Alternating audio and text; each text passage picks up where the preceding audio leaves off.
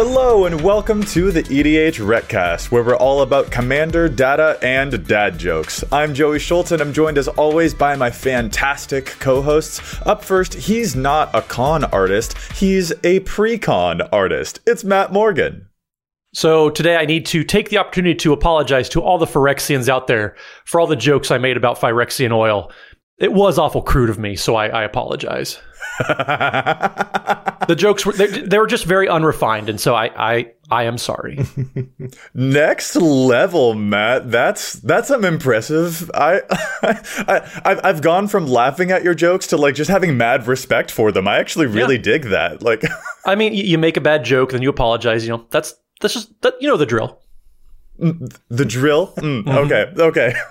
All right, let's just move on. Up next, he used a blink spell on the card Unblinking Bleb, and it totally broke the game in half. It's Dana Roach. Why does Donkey Kong wear a necktie? Oh god, why? Monkey business. Yep.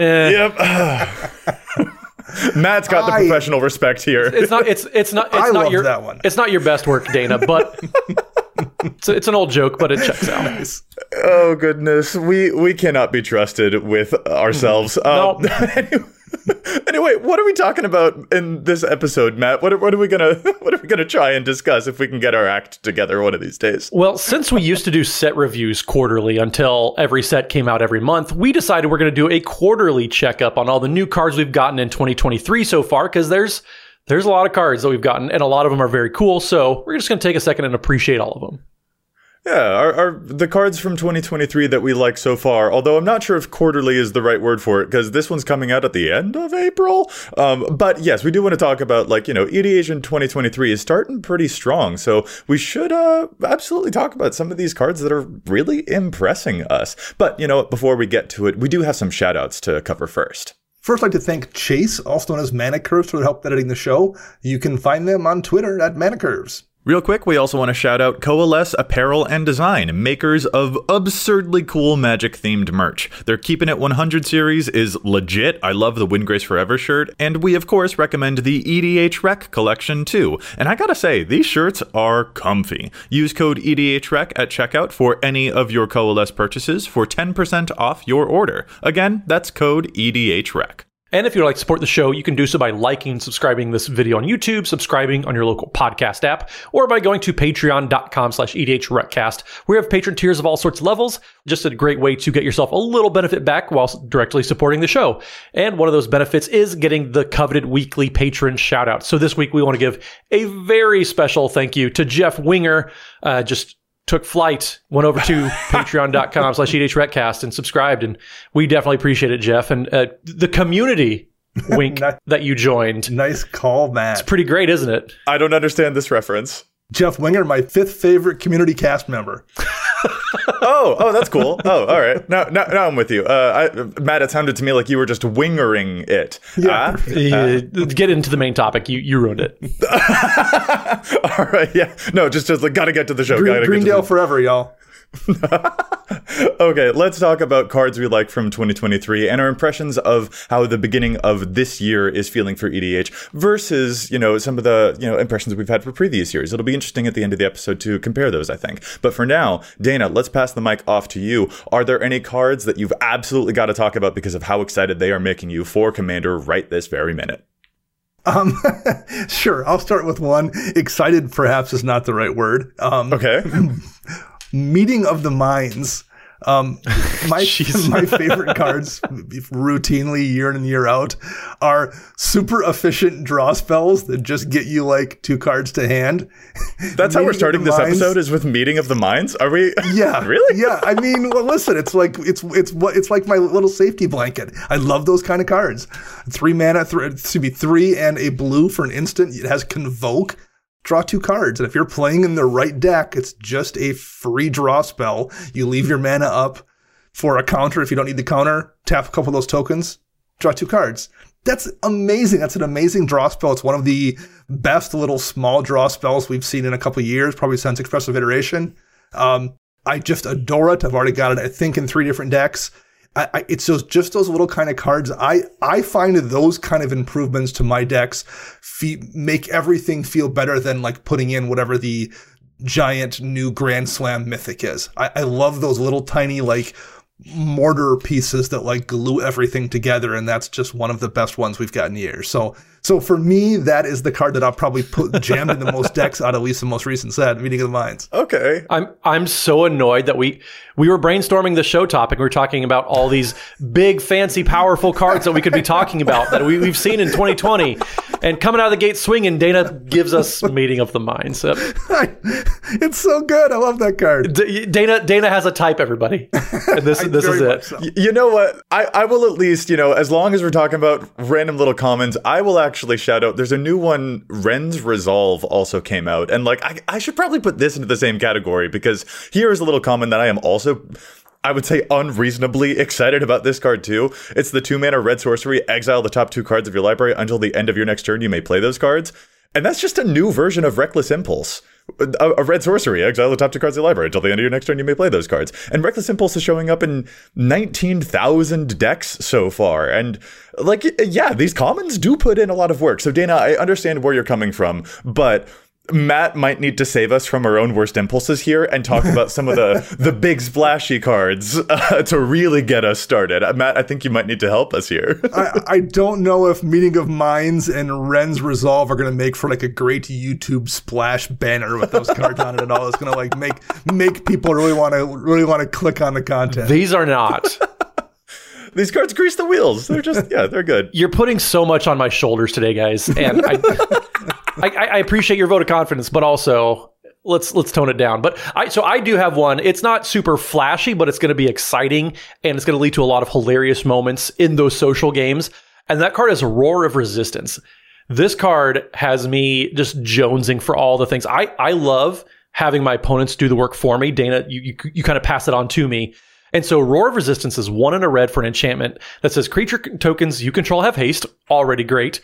But whenever 1 or more creatures attack, you may pay 1 and a red. And if you do, creatures attacking your opponents and or planeswalkers they control get +2/+0 until end of turn.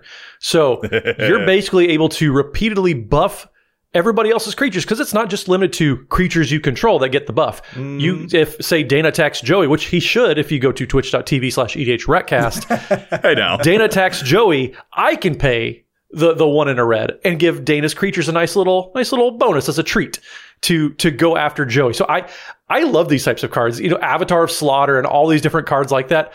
I love them. And so this card I'm definitely putting in a couple decks because of just the controlled chaos that it's going to spark into games. Just to incentivize people to hit each other a little bit more. It's I really look forward to you buffing up Dana's creatures when they attack me, which I know is going to happen. Yeah, this is a good pick. Yeah, and it's a spell. Yes, you can only use that ability one time per attack. But if you're playing a deck with multiple attack steps, you can do it for the first attack, do it for the second attack. I'm not sure how often that's going to happen. Like if I was playing like a red deck that had a bunch of multiple attack step abilities, whether it's, sorceries or enchantments, creatures, whatever, and that was the strategy I was leaning into, I would be very much considering this just for the ability to stack that for every subsequent swing.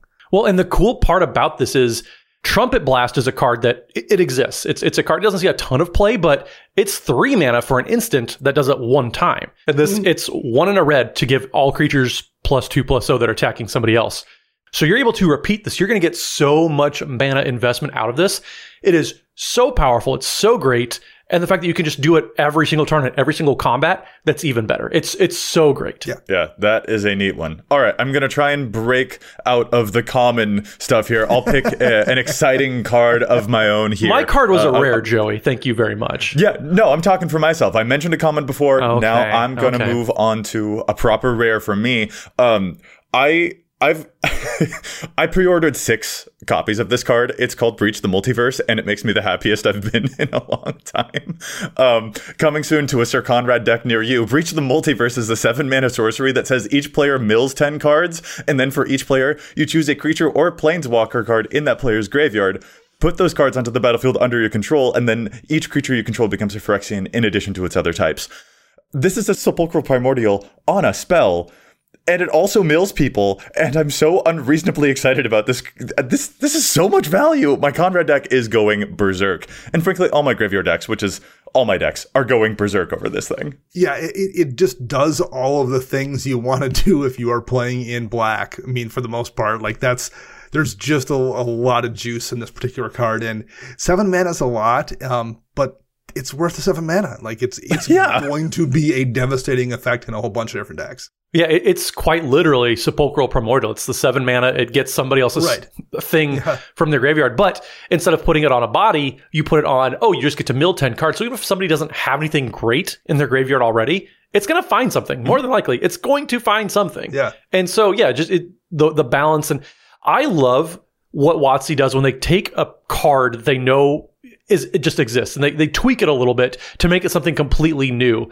There's a card that I'm very, very excited about, kind of in the same vein, where it's Infernal Sovereign, where it's 4 black for a 6/6 demon with flying and trample. You skip your draw step, and whenever you play a land or cast a spell, you draw a card and you lose 1 life. So same thing as Joey. Your card is kind of a tweak on Sepulchral Primordial. This is kind of a tweak on Recycle. I love when they bring back cards like that. Like, give me a simple, elegant design that fits a theme or whatever. Give me that over a 100-word novel, dual-faced card any day of the week. 100%. Like, just give me something cool and elegant, but like I find beauty in like a simply designed but effective card. And stuff like that, I enjoy these types of cards. So I can see why you like Breach the Multiverse, Joey. I have one of my own as well. Dana, do you have rares? So there's this really efficient common I want to talk about. No, since we are talking about things like that, I will say All Is One would be the one that jumps out at me. 3 double red for an enchantment. Whenever you put 1 or more counters on a permanent or player, All Will Be One deals that much damage to target opponent, creature, and opponent controls, or planeswalker and opponent controls. It's not the kind of card that you're just jamming into every deck. You have to probably have some kind of a specific counter strategy in the list you're building. But if you do, like, there's a lot of situations where if All Will Be One is in play, there's cards where you're just gonna kill somebody. Yeah. There's plenty of them. I mean, as if the dice rolls on, like, say, Ancient Bronze Dragon wasn't interesting enough. Now you have a chance to, deal 10 plus damage to multiple different people's faces. Or there's cards like Ignition Team. It doesn't see that much play, but in +1 counter decks, it's a pretty decent card. Ignition Team enters battlefield with X +1 counters on it, where X is number of tapped lands in the battlefield. Like, there's plenty of times you just cast Ignition Team or something like Realm Seekers that gets a +1 counter when it comes into play for the total number of cards in all players' hands. Like, those just become kill spells almost in the right deck. Yeah. In addition to just the chip damage you're going to get in plenty of situations as well. So it just is a super fun card in the right list. And I have not got it out in the 2 decks where I'm running it yet, but I am looking forward to all kinds of fun direct damage to face shenanigans when I finally get it out. The only critique I have of All Will Be One is that I think it's weird that Red got the name All Will Be One when that's very much like this was Elish Norn set, and Red is more about freedom and stuff. So like the flavor is weird to me, but it's a red enchantment that deals a butt ton of damage. So everything else tracks. And if I see this across the field, I'm like, oh, I better watch out, because like if 2 turns go by with this thing on the battlefield, I'm probably not here anymore. Yeah, like no one's putting All Will Be One into their deck and without the intention of doming you for a dozen. Yeah. That's just how that card's going to work. So, yeah, a big fan of it. And flavor maybe fail aside with the name. I love the card. I like that Red, even if there isn't like a theme, like +1/+1 counters or just counters in general, isn't really something that Red is known for, but it still has a chance to kind of explore that. Mm-hmm. It's kind of, and I kind of like how they're doing that in an Aria of Flame type of execution where you do the thing and it's going to nug you for it. And same thing Aria Flame kind of does whenever you cast instant sorcery. You're going to build up to these big explosive turns where you're just hitting people for a whole heck of a lot. Yeah, that's a really great comparison. And hey, Matt, this card would pair really well with the card that we both put down in the notes here called Conclave Sledge Captain, which I can imagine you're a big fan of. That card is so ridiculous. Like whenever you have an effect that's going to do something and then you do it more than once on the card, like when you cascade, you back up. And it's so good. Like you're getting so much value and just rewarding you for having an established battlefield and just continuing to add to it and developing it instead of going all in on one specific thing. Going wide, I love the combat step. I love creatures.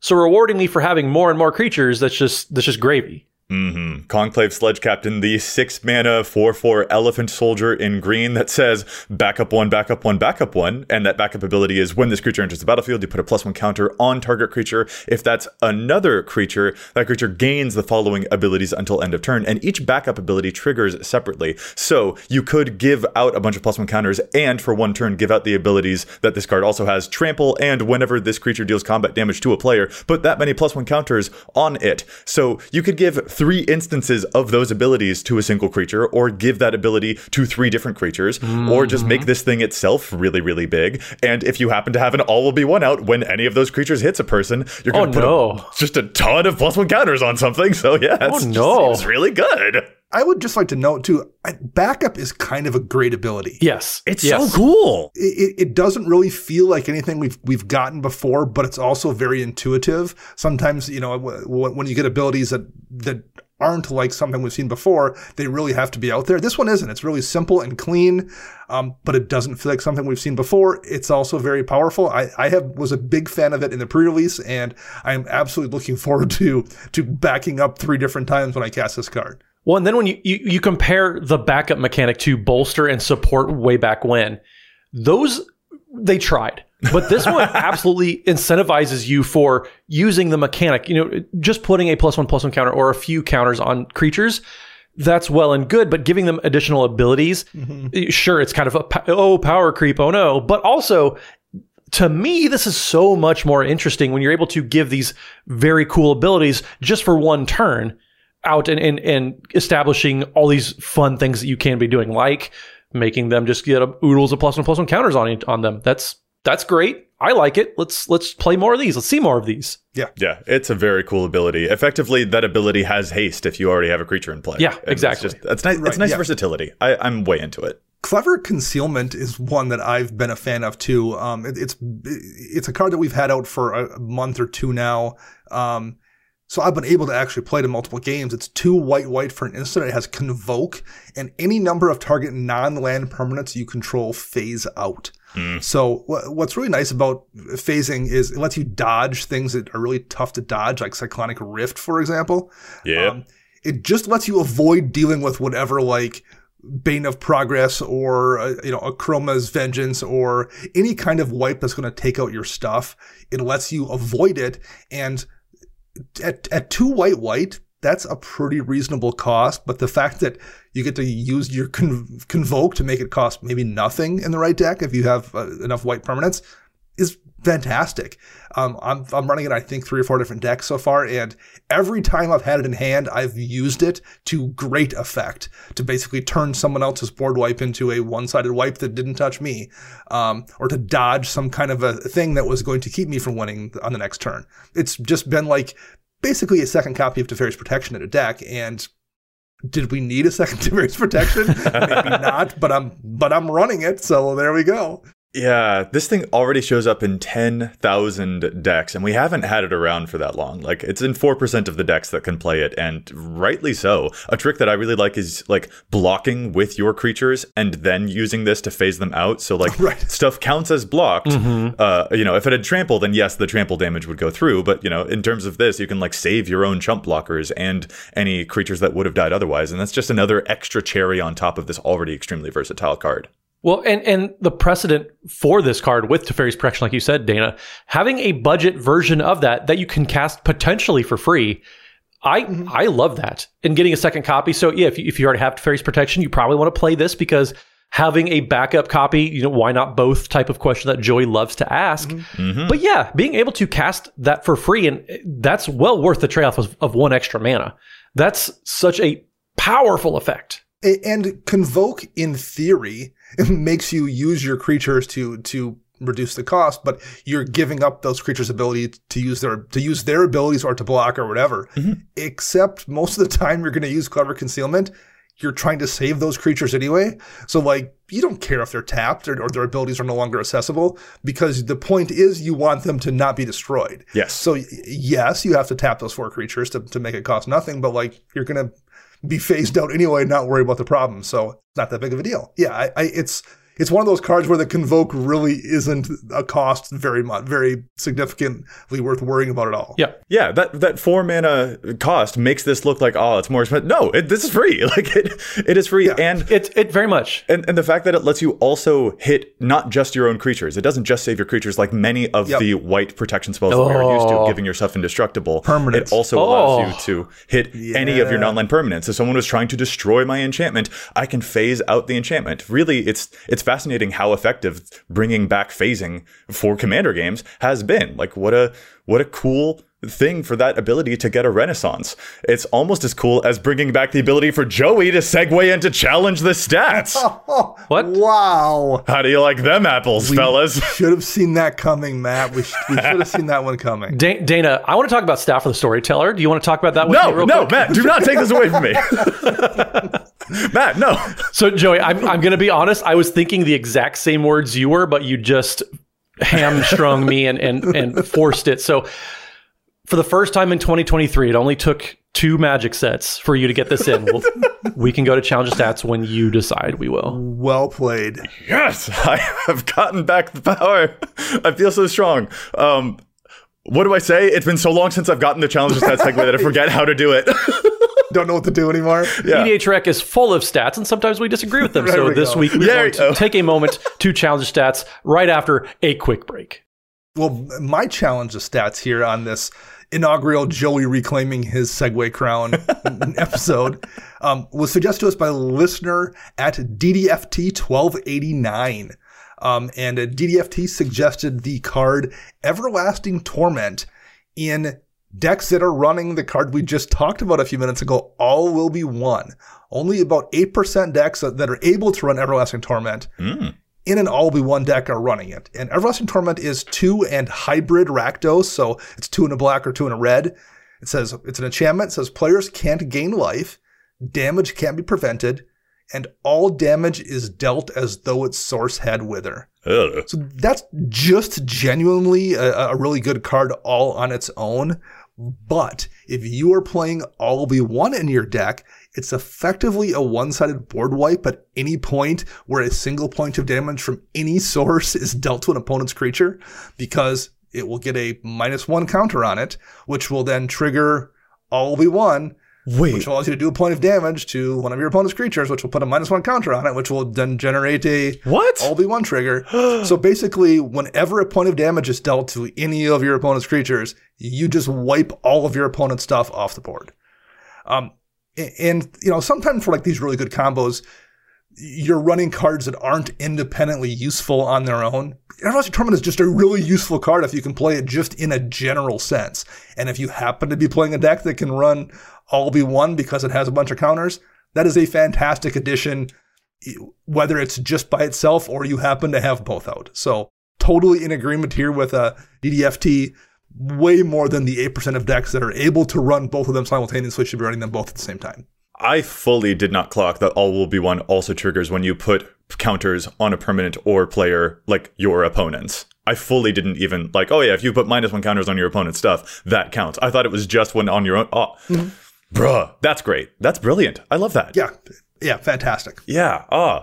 Well, shoot, I'm gonna move on to my challenge now, but I'm gonna be distracted thinking about how cool that one is. But it's okay. I've got a cool challenge here, and it actually is for a deck that puts counters onto players. I want to talk about Vishgraz the Doom Hive, which is that new Obzon Infecti commander. It is the 5-mana 3/3 Phyrexian insect with Menace and Toxic 1.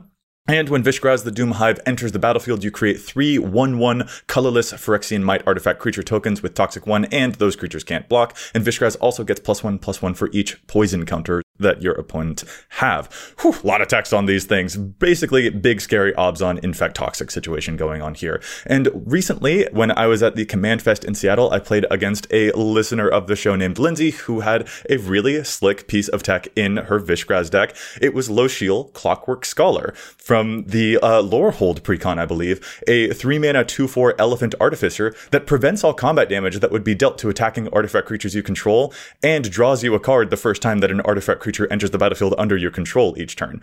And this made those might tokens so much more terrifying because they would just attack willy-nilly and never go away because combat damage was always being prevented to them. And Vishgraz loves to be flickered with a bunch of little teleportation circle effects as well, so more might tokens were constantly entering, so Lochiel was also drawing cards for this deck. It was a really scary time. I absolutely loved this. This was a cool way to keep all of those mites alive so that they can bring tons more poison to your opponents. If you are playing Vishgraz, genuinely give Lochiel a look. It put in a lot of work that game. Lindsay, I'm terrified. Thank you so much for bringing this one to our attention. Less of a thank you for all the poison counters, though, even though it was an amazing time. Well, I'm going to transition us out to a card that a lot of us have talked about a little bit, but it's making its way into decks, rightfully so. But there's some deck concessions that I think folks maybe aren't quite keeping up with. So in Muldrotha the Gravetide decks, which is the Sultai colored, you're doing everything from the graveyard every single turn. It's just one of the most popular commanders of all turn. If you don't know what Muldrotha does, just go play somewhere. But Cankerbloom is a card that is showing up in 80% of Muldrotha decks since Cankerbloom was released. So Cankerbloom is 1 and a green for a 3/2 Phyrexian Fungus that has, you can pay 1 mana and sacrifice it to choose one, and you can destroy target artifact, destroy target enchantment, or proliferate. So 80% of decks, that is a lot. That it qualifies near as staple territory for a Muldrotha deck. But one thing that folks aren't really doing as much is taking out the cards that it is meant to replace. So there are a lot of cards in the deck that kind of fill this role. We've had Caustic Caterpillar for years and years, which is one of the kind of the key kind of face cards for this type of effect, where you can pay some mana, you sacrifice the creature, and then it basically get a disenchant type of effect. Caustic Caterpillar is in 39% of the 11,000, almost 12,000 Muldrotha decks out there. But you also have cards like Reclamation Sage, Acidic Slime, all sorts of different cards that have some sort of disenchant or destroy something whenever it comes into play. So, if you are putting in Cankerbloom, like so many other Muldrotha players are, make sure that you're cutting back on one of these other cards that does the same thing. You can only have so much density, and especially because, too, you're trying to cast a different creature every turn. You're trying to cast a different enchantment every turn. So if you have 3 or 4 of these effects, you can only cast 1. And so really you're just over-densifying the deck, which that's not a real word, but you get the idea. So if you are putting in Cankerbloom, make sure you're taking out one of those similar types of cards that you want to replace it with, because you only need so many types of that effect with how efficient Muldrotha is. You only want a couple of these effects. So make sure you're slimming down on these when you're putting in a new card like Cankerbloom. The ones that operate at instant speed, especially. So Cankerbloom, another big one, super good for Muldrotha, is Haywire Might, which is also an artifact. Yep. But they have sacrifice abilities that let you function at instant speed. And I just did some quick use of the advanced filters on EDHREC, and 31% of players who are using Cankerbloom are still using Reclamation Sage, for example. And yeah, that is the thing, Matt, like you said. I think if you've got a Haywire Might, a Seal of Primordium, a Cankerbloom, the instant speed is going to serve you a lot better than the ones that only work on the stuff on your own turn. And so, yeah, this becomes a density issue, as you said. Get that instant speed in there. You know what? Frankly, I mean, Cankerbloom is also another relatively new uncommon.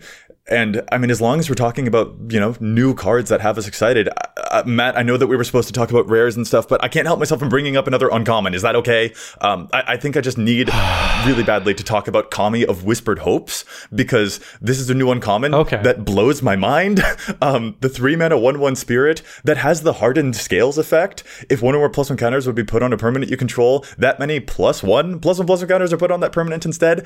And it can tap for mana equal to its own power. What is this card? Kami of Whispered Hopes is amazing. I know it says a silver symbol on there, but that reads like a rare to me. This card's bonkers cool. Well, yeah, because you have Hardened Scales, which is already a rare card that does effectively this minus the tap for mana ability.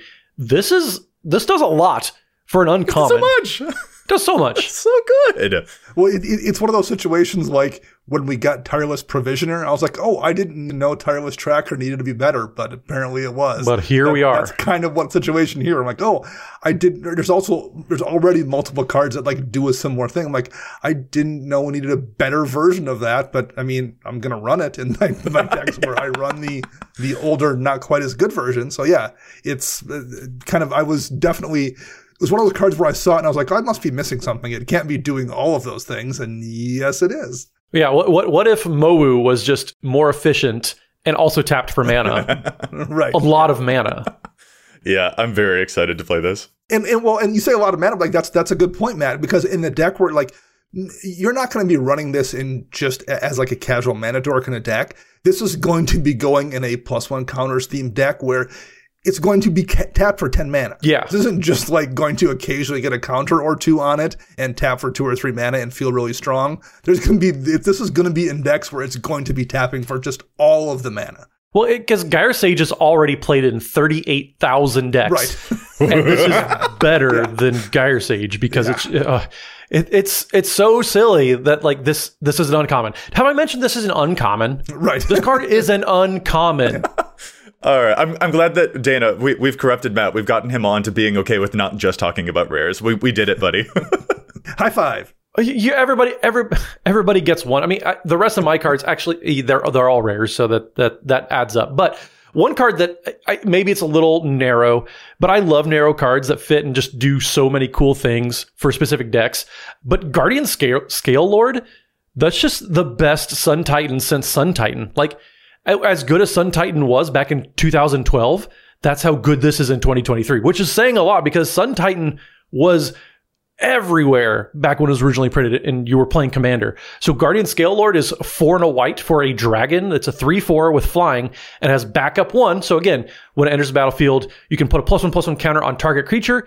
And if that creature is another creature, you put these abilities on that creature until end of turn. So you can give another creature a +1/+1 counter, flying, and then most importantly, when this creature attacks, you return target non-land permanent with mana value X or less from your graveyard to the battlefield, where X is this creature's power. Mm-hmm. So Sun Titan was played in thousands of decks. It was probably one of the most played white creatures for the longest time. It's still up there. It's still played in thousands upon thousands of decks. But Guardian Scale Lord is absolutely bug nutty. Holy cow. I don't know why more people aren't talking about this because it's just such a powerful way to spread out the reanimation in white, which, Joey, I know you don't like non-black colors, but it's Reanimator. You have to like this card. Oh yeah. Oh, put the +1 counter on whatever Sunscorch Regent situation that you've got going on, and then just revive literally anything that you want from your graveyard. Mm-hmm. Like, because the Sunscorch Regent's power is enormous. This card is absolutely excellent. And again, it's a +1 counters deck. This card will not stay a 3/4 for very long. It's going to keep getting back all of the stuff you play. I love it.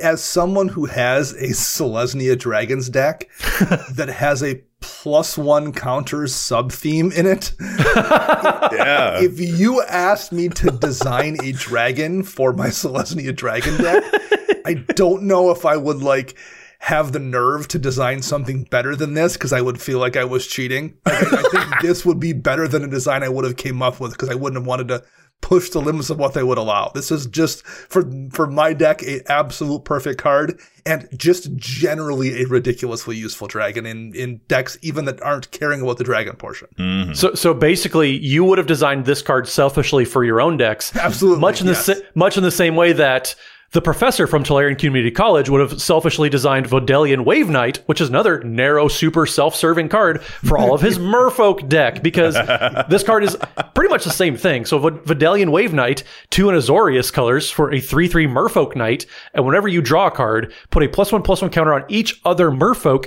and or Knight you control. Whenever you draw a card, it doesn't have to be your second card, whenever you draw just any card. What the heck are they doing? This is fantastic. Right after I turn my blue-white Merfolk deck into a pre-EDH, so I can't even play it anymore. Oh, that's right. You've got your SIG River Guide deck. I do. This might tempt you to make it into just your regular EDH instead of that restriction anymore, bud. This is a... Oh, no, yeah. I'm going to put it in my Council of 4 deck because that card makes a lot of knights, and I draw a lot of cards because my opponents let me make a lot of knights. So that's where I'm putting this card. Oh, that's... problem. I mean, I love that for you. I hate that for me. It's not really a problem. It's just, again, if I could selfishly design a card for one of my own decks that's very specific and narrow, Vidalian Wave Knight might be that, just like Dana would have designed Guardian Scalelord. Yeah. Here's another thing that jumps out to me. And Matt, I think this is a card that it will resonate strongly with you as well. And there's a different type of narrowness to it. Like, this card is way, way good. It's Tribute to the World Tree is another that's recently come out.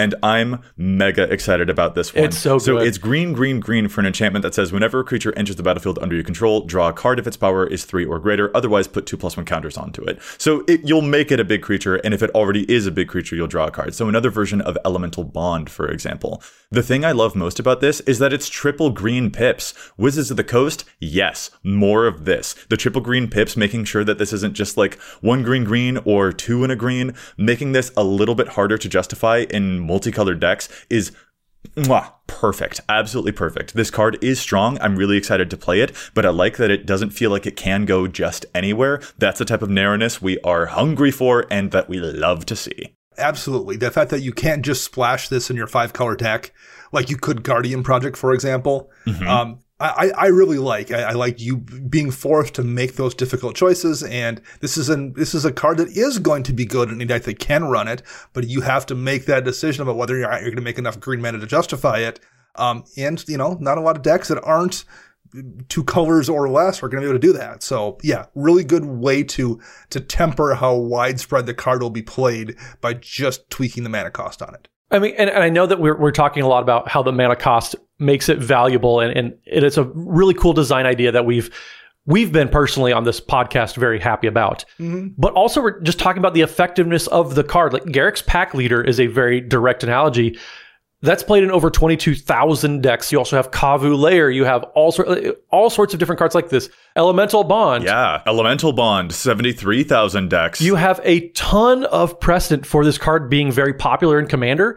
So yes, we want this effect, but again, to build off what you said, not only is it a good design choice to prevent it from being just, I'm just going to splash it in my 5-color deck, whatever, but it's a powerful card. Not only do you get the draw effect from the power 3 or greater, but if it's not a power 3 or greater creature, it's going to be there soon. Yeah. Yeah. Well, like, speaking of cards that have kind of a built-in control on them, we've talked a lot in the past about how we like the 3 mana rocks that have the upside, particularly ones that are like dedicated to a certain color. Mm-hmm. Wand of the World Souls, we've talked about what the future eventual white 3 mana rock would look like, and we got it this time. Wand of the World Soul, 2 and a white.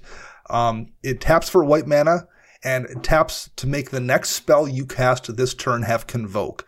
But it comes into play tapped, so like there's a lot of kind of roadblocks built in to make you really only want to run this in a deck that does probably go wide, probably with tokens. But I think that does seem fair. I do think if it didn't have that ETB tap clause, there's just so many decks that where if you are running white, you probably want to run this because there are situations where it's going to functionally be tapping for like 3 or 4 or 5 mana sometimes because of the ability to convoke the small creatures you have. And it coming into play tap makes you have to think about those choices a little bit more. I like that. It's a really powerful card in the right deck, but you have to be intentional about knowing the fact that it's going to cost 3 and not 2, and it's not going to work that first turn. Yeah. I mean, I just want to say to everybody, if I go to an event, like we're going to Magic Fest Minneapolis, for example, if you want me to sign a card, I would love to sign this card because the flavor text even calls me out by name.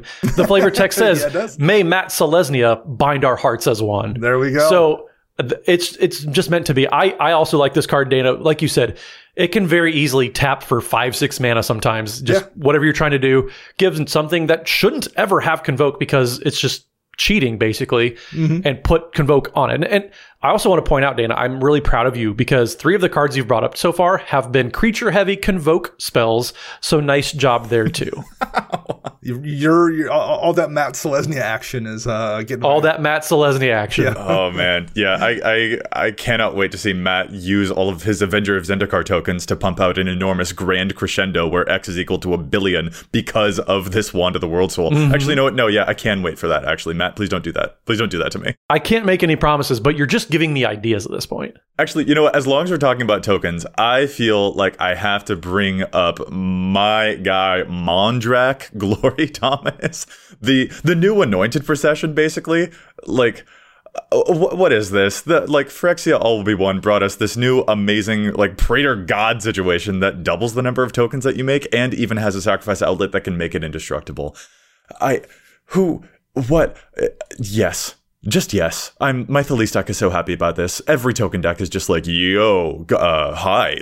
It's just dang good. I'm happy. This is a happy boy. I mean, every one of the Dominus cards are good, but Mondrak is probably the one that's, generally speaking, in what White wants to be doing, plays best into that. Yeah, a good mythic card is really, really stinking good. I had to face one at the pre-release for Obi-Wan. I didn't win. Yeah, it's amazing. Yeah, and it's already showing up in 20,000 decks on EDHREC, so 7% of decks that are eligible to play it. But I mean, Anointed Procession is showing up in 10% of decks that are eligible to play it, and that's 103,000 decks. So we knew this one was going to be a banger. This isn't a revelation to anyone, but yeah, Mondrak, way good. Way good. Well, so I'll add in a card. So you have a card that likes to make tokens. I will suggest a card that likes it when you make tokens that I tried to talk about, but Joey just wanted to have his own segue for once. And it's a card we've already challenged the stats on so far once this year. But Staff of the Storyteller, Idol of Oblivion is a very, very powerful card, played in almost 75,000 decks. Staff of the Storyteller is just better. It makes a body. You don't have to tap it to draw a card the turn that you make a token. You can bank those story counters on Staff of the Storyteller. It's so stinking good, folks. I freaking love this card. It's been so good. Apparently it's legacy playable, which who really freaking knew about that? What? Wow. But Staff of the Storyteller is just fantastic all around. I love this card. It does a lot of things that I like to do. So you suggested a card, Joey, that likes to make tokens. I will suggest a card you should play with Mondrak. Well, if you like your Staff of the Storyteller and how effective it is in your deck, what you could always do is just turn your Mycosynth Gardens into a second copy of Staff of the Storyteller, or really any artifact you have that happens to be useful. Yeah. Mycosynth Gardens is one of those cards where it was part of a sequence of spheres we got, and most of them were relatively narrow. But not the Mycosynth Gardens. That card is just good in almost every deck. It feels a little bit like back when we got a bunch of those deserts in Amonkhet, most of which don't see much play and are pretty specifically narrow, except for Scavenger Grounds. It's just Mycosynth everywhere. Hey, we don't bring that card up on this podcast. We don't talk about Exile in My Graveyard. That's on me. Sorry about that. Yeah, Mycosynth Gardens, I mean, are you playing a Soul Ring? Well, hey, maybe you could just turn it into a Soul Ring. That's the worst case scenario kind of with it, right? If the worst case scenario is spending 1 mana to make a second copy of Soul Ring, that's probably pretty good. Now, it becomes a copy of a thing. So, if the artifact you control has something that matters on ETB or something, there's a few situations where I've run into corner cases where hey, I wanted to copy this, Cage Sun or something, and you have to name something when Cage Sun comes into play, so it doesn't really work copying that kind of effect. Okay. But again, there's just so many really efficient things you can do to copy. If the worst thing you do is spend 6 mana to make a second Wormcoil Engine, you're probably doing all right. Yeah, turn this into another sneaky creature as well. If it's about to be your turn and you're like, hey, I'll have another copy of one of my artifact creatures. Just pay some mana, put that into it. Here's a surprise extra attacker that you didn't know about when you were passing the turn to me. Right. There's a lot of extra utility. This is not quite a Mirage Mirror, obviously, but the fact that this is just taking up a land slot, right, and it doesn't cost you anything other than just being, and it doesn't even come in tapped. Right. Yeah, that's neat. This is way cool. I mean, I just want to point out that you both have talked about the number 1 and the number 4 most played cards from the set. But I'm not saying that's wrong, but also it just goes to show that these cards are not just powerful, but they're popular. People are already latching onto them. Yeah. And you probably want to grab copies pretty quick before they get expensive. Yeah. And I'm also just really happy for Dana because he found another non-basic land so he can play even fewer basics in his deck that already his decks already play so few basics in the first place. So. Yeah. That too. You are not wrong. Yeah. Well, as long as we're talking about a classic Dana thing where he really likes not playing basics in all of his decks, I guess I'll finish off with my favorite thing, also a classic Joey thing, playing Golgari colors. Who knew? But I just really enjoy the simple, lovely elegance of the card Yargle and Multani. 3 black, green for a Frog Spirit Elemental that's just an 18-6. Doesn't have any text on it. I'm just like, this is great. This is just wonderful to me. I'm absolutely going to be slapping this into a number of decks, but I'm also just happy by the elegance of it. And like, Matt, I feel like you'll resonate strongly here. Look, Wizards of the Coast, we don't need a bunch of commanders that have 4,000 words of rule text on them. Sometimes these simple, elegant, little small designs here are actually the perfect way to go. This is just, I absolutely love this. This is so fun to me. And if you slap an Indomitable Might onto it so that it will deal combat damage no matter whether it's blocked, and it also gets a +3/+3, I think it makes for a deeply scary commander in addition to being really fun in a deck. So I just enjoy this nice last wave of simplicity here with the Yargle and Multani. I mean, there is some amount of chuckle factor to this card too, because Yargle, we get the Yargle memes, but adding it to Multani and the conversation in the flavor text, that's probably what gets me too. You know, Multani saying something very serious, and then Yargle just responds with some guttural noises, to be generous. Yeah, but there's just so many commanders that care about just like, oh, I have a huge amount of power. Like Varolz is going to care about this to scavenge for a bunch of +1 counters. That's why I want this card from a Mimiplasm deck. Gerard, Golgari, Lichlord, and Zayatora decks are about to fling this at people's faces. Dana used to have a Kresh deck. Like, if this thing perishes, Kresh is like, sweet, all those 18 counters go to me now. Like, there are so many commanders out there that care about sheer power of your creatures. Right, yeah. And this is going to enable so many of those amazing types of strategies. And that's very exciting and just very elegantly done. Well, speaking of like elegantly designed cards, Tyvar's Stand. X in a green for an instant. Target creature you control gets +X/+X and gains hexproof and indestructible until the end of turn. That's really, really simple and clean. And it just does all of the things you want to be doing in a green deck. If you need to just save a creature from someone removing it, 1 green mana and you just cast it and keep that thing from being blown up. If you want to alpha strike someone to death, then you just pump all your mana into it, and not only can you possibly kill them, but like they can't really respond to it either because the creature has hexproof and indestructible.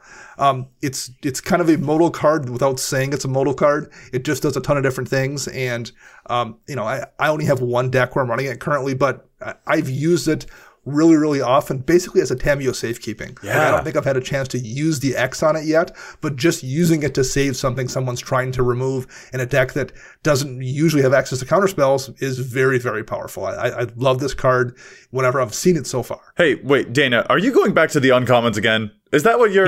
He did go back to the uncommons again. Yes, I am.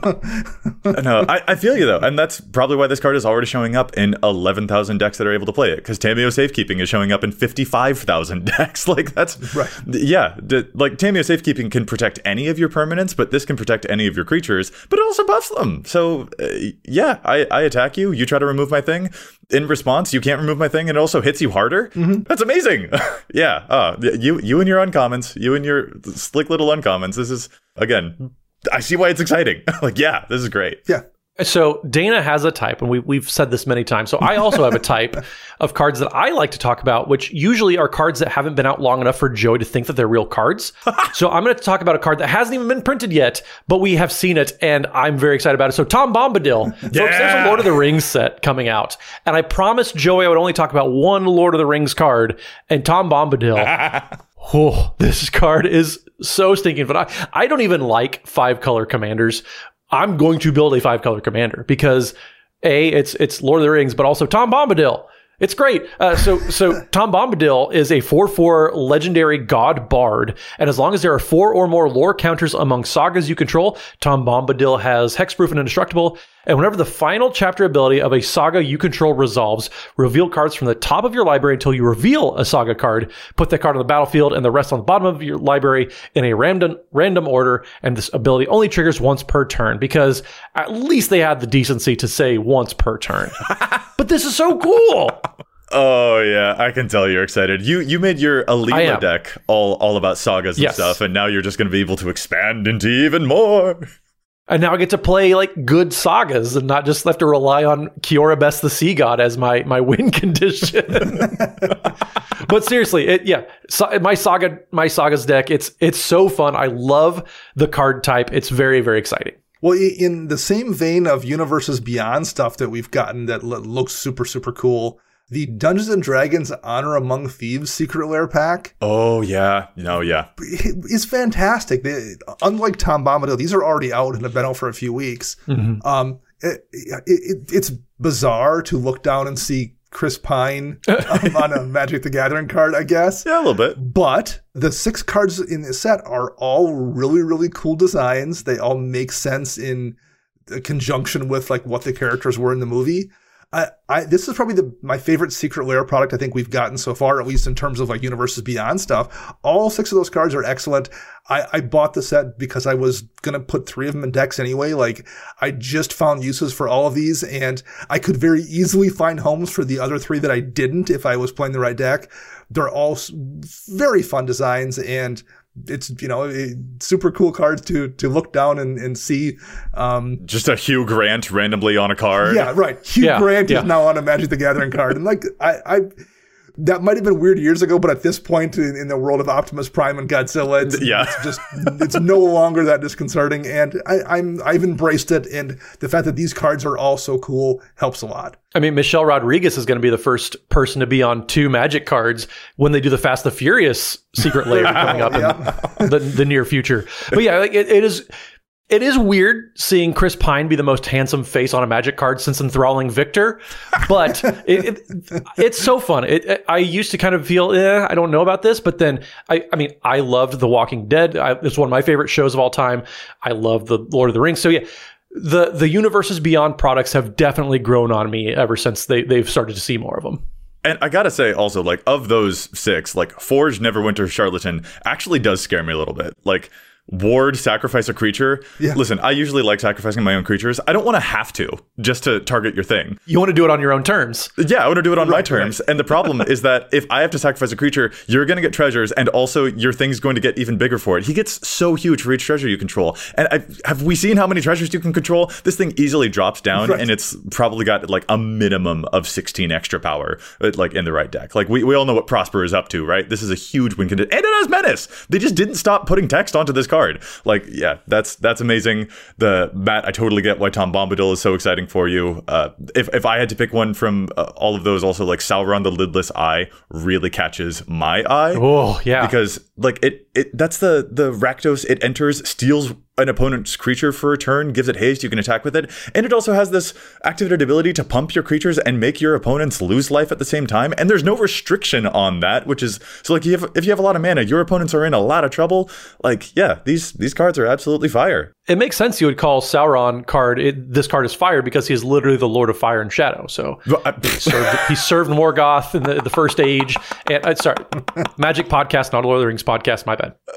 When the set officially comes out, Matt, you are going to have we're gonna have 3 sets worth of just Matt and Dana rambling about Lord of the Rings, and it's gonna be great. We're gonna have to make sure that we get Teferi Magic on here as well to talk about it, because I know he's a huge Lord of the Rings buff as well, so that'll also be extremely fun. But yeah, these cards are fun. I feel like we've had a lot to fill up, and we're still only in April.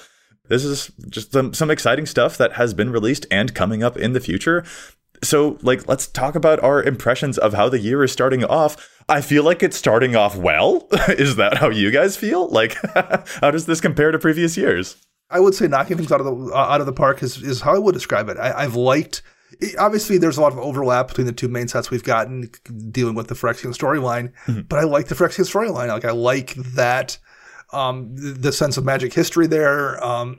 So that's something that I find much more interesting than going to a bunch of different planes that might not resonate with me. This does resonate with me more than something like a Korea did, really. So number one, I like the fact that we're treading ground that I appreciate aesthetically and in terms of like the theme of the world of Magic. And I think we've got a bunch of really good cards so far. A lot of them are maybe kind of wordy. You hinted at that. But I think the wordiness is in service of things that are, for the most part, worth having a lot of words for. We've got cards that do a lot of things that have a lot of text, but they've all been pretty easy to grok and understand how they play. So I'm pretty happy with that, too. They figured that out. Yeah, it's been a pretty great start to the year, and there's a whole lot of year left. So I'm very optimistic about 2023 as far as how Magic the Gathering is looking. Yeah, 2023 certainly didn't skip a beat when it came to picking up where 2022 left off. Just bangers, just absolutely juice sets. You kind of knew when they saw the upcoming lineup of sets for Magic, and it was done in a very Avengers-style MCU presentation with Kevin Feige even went on to talk about the Magic. He didn't really, but the memes were there. Yeah. But yes, that type of presentation, you kind of knew what it was building towards, and then March of the Machines definitely had an Avengers feel to it, the end game type of build-up. So yes, it did not disappoint with the vibe it was going for. It's a huge impact on the set. Yeah, Magic will never be the same, blah, blah, blah. Yes, you're right. It's just such a powerful way to start off the year. Honestly, I hope we kind of tone down the scope a little bit, maybe just for my own ability to keep up with everything. Because like Brothers War for me, how that kind of set went, that was golden for me. And maybe I'm just a paper boomer, who knows?